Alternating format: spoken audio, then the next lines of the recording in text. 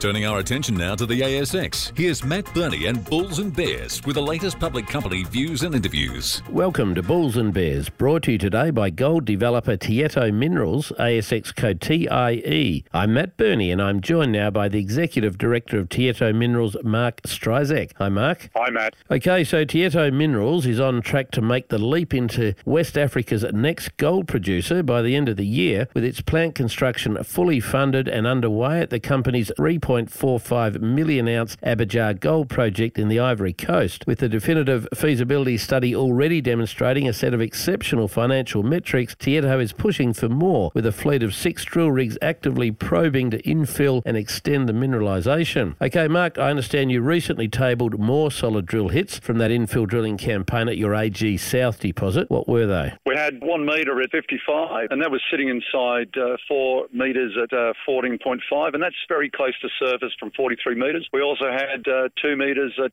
27.7 from 86, so well over nearly 2 ounce dirt, very close to surface, Matt. So just how close is this project to becoming a mine? By the end of the year, we've got a great build team working for us, and they're moving very, very quickly. And as you see from the recent updates there, we're looking now to start constructing tanks. We've got the mill on the way. It's on water and it'll be landing there for installation in Q3 this year. Can you give me some idea of scale of this project? How big is it? Look, it's definitely one of the largest in Ivory Coast and in West Africa. The first year, 260,000 ounces of gold production forecast, Matt. All right, well, let's get into some of the financial metrics of the project from your DFS with some rapid-fire questions and answers. So firstly, on average, how many ounces of gold a year will it churn out over its mine life? First 6 years, about 200,000 ounces. That's per year, is it? That's per year. Okay, and what's the expected mine life in total? Mine life, we've got currently booked 11 years, and we think we can grow this one. And what will it cost to build? It's around about 200 million US.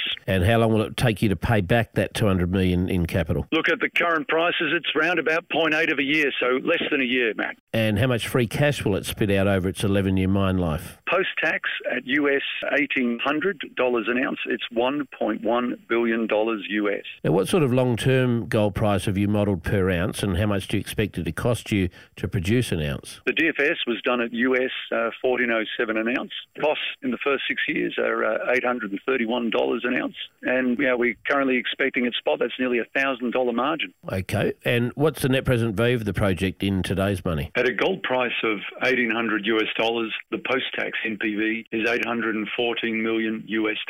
Mark Stryzak from Tietto Minerals, thanks for joining me on Bulls and Bears today. And remember, we're only here to give you information, not advice, which you should of course seek independently. I'm Matt Burney, and this is Bulls and Bears. For more public company CEO interviews, go to the Money page on the 6PR, 2GB and 3AW websites and click the Public Companies tab.